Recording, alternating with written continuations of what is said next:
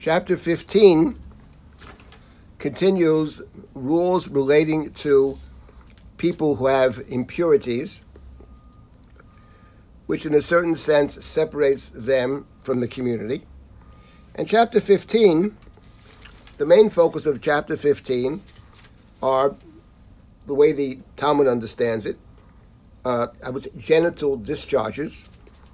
The first part of the chapter deals with the Zav, that is a man who suffers from some kind of genital discharge and requires a purification process. And the second part of the chapter, beginning in verse 19, talks about the woman, the Isha, ki tiyeh zava, dam yezova bibsara. So if a woman has a discharge, so for 7 days, says the Torah, that's normal. That's a normal 7-day, part of her normal cycle. And she's Tameah for 7 days. And the Torah then gives further rules about that.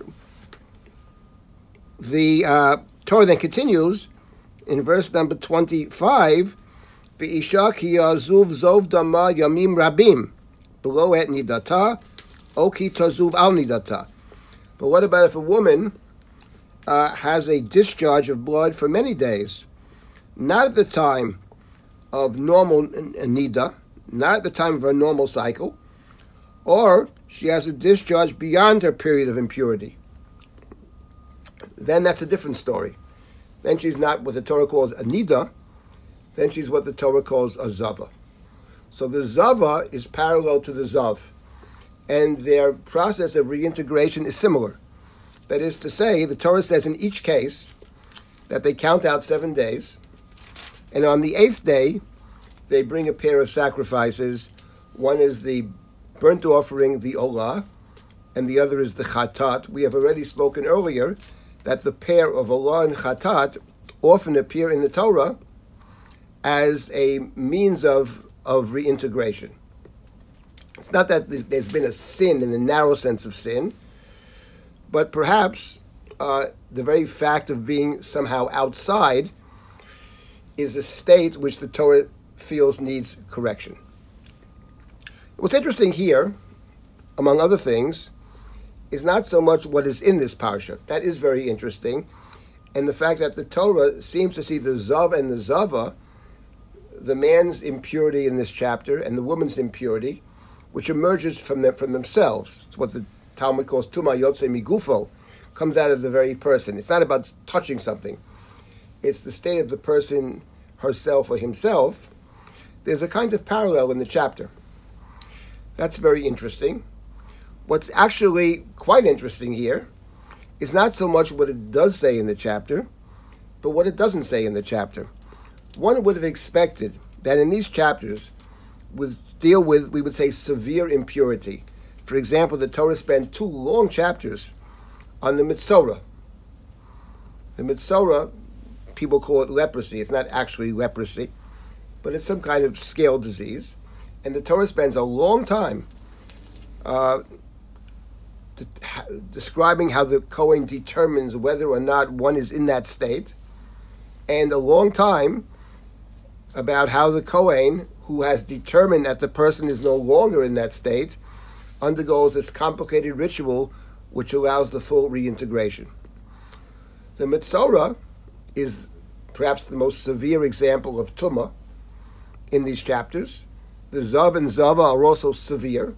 It's not a 1-day Tumah, it's a 7-day Tumah. It's a 7-day impurity. Requires sacrificial offerings at the end, as does the Mitzorah. The Mitzorah, in fact, brings 3 sacrifices, and the Zav and the Zava bring 2 sacrifices.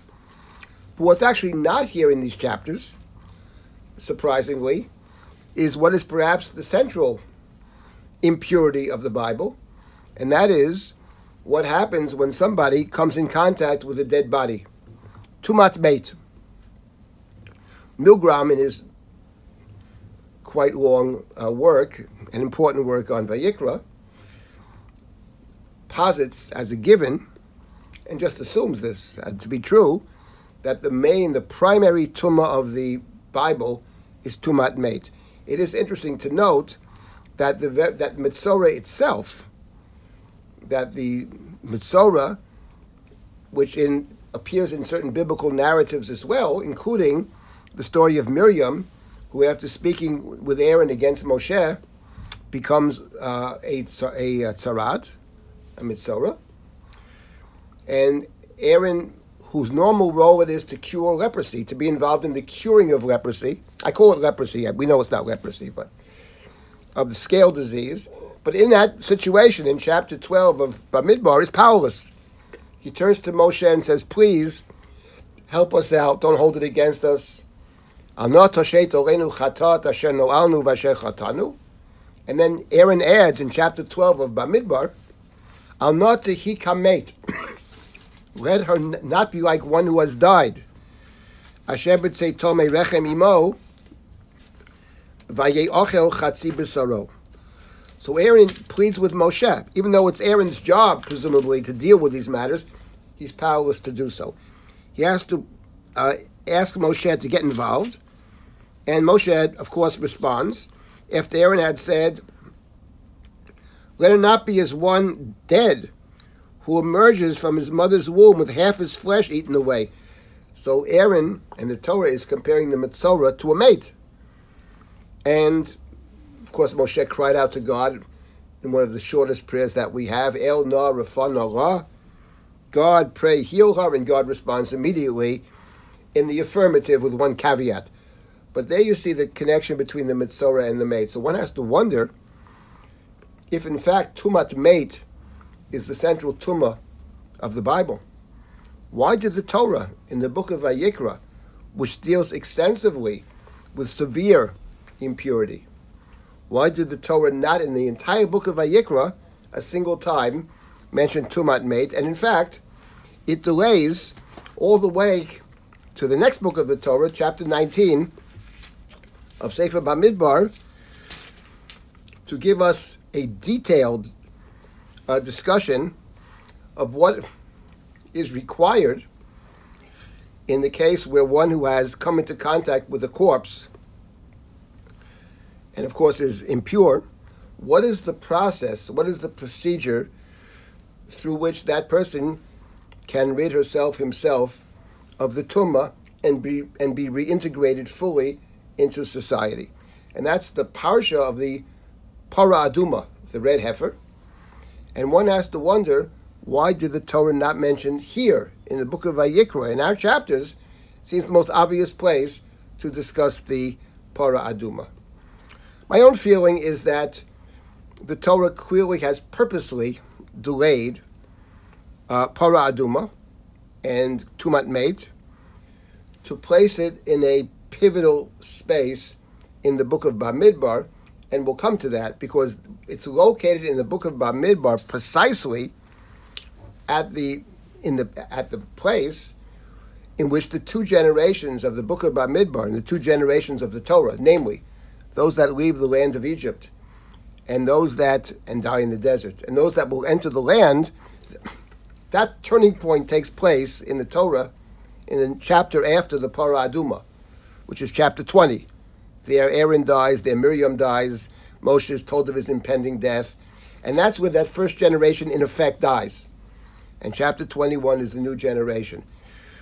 So this transition from one generation to the next is preceded by the rules of the corpse contamination. That is to say, someone has died. But it doesn't mean that all those who come in contact with that corpse are forever in the same state as the corpse, forever doomed to be tamei mate. That's not the case. There is a process through which one can be purified and move forward, which of course is exactly the major theme of the book of Bamidbar. So I think the Torah has purposely delayed what is a naturally it belongs here. It belongs right in these chapters. But the Torah has purposely delayed. In any event, what we do have in our chapter is not tumat mate, which is tumah, which is a function of touching or being in the same space. But we have a tumah that emerges from the person. And it's interesting to note that in the Chumash, at least, there's pretty much of a parallel between the severe impurity of the man and the woman. Of course, one is a flow of blood, the woman, and the other is some kind of a discharge on the part of the man. They are related in each case to procreation, to life and death, that's for sure. And I would just add one thing about the zava. The Torah distinguishes between the zava and the nida. The nida, which is to say the woman who bleeds for, say, 7 days on a regular cycle, she requires no sacrifices after that. She is ritually impure because the nida is connected, the giving of life and the taking of life and the end of life are deeply connected. But fundamentally, there's nothing unhealthy about this. It's not an illness in any sense. It's not an irregularity in any sense. So no sacrificial service is required at the end.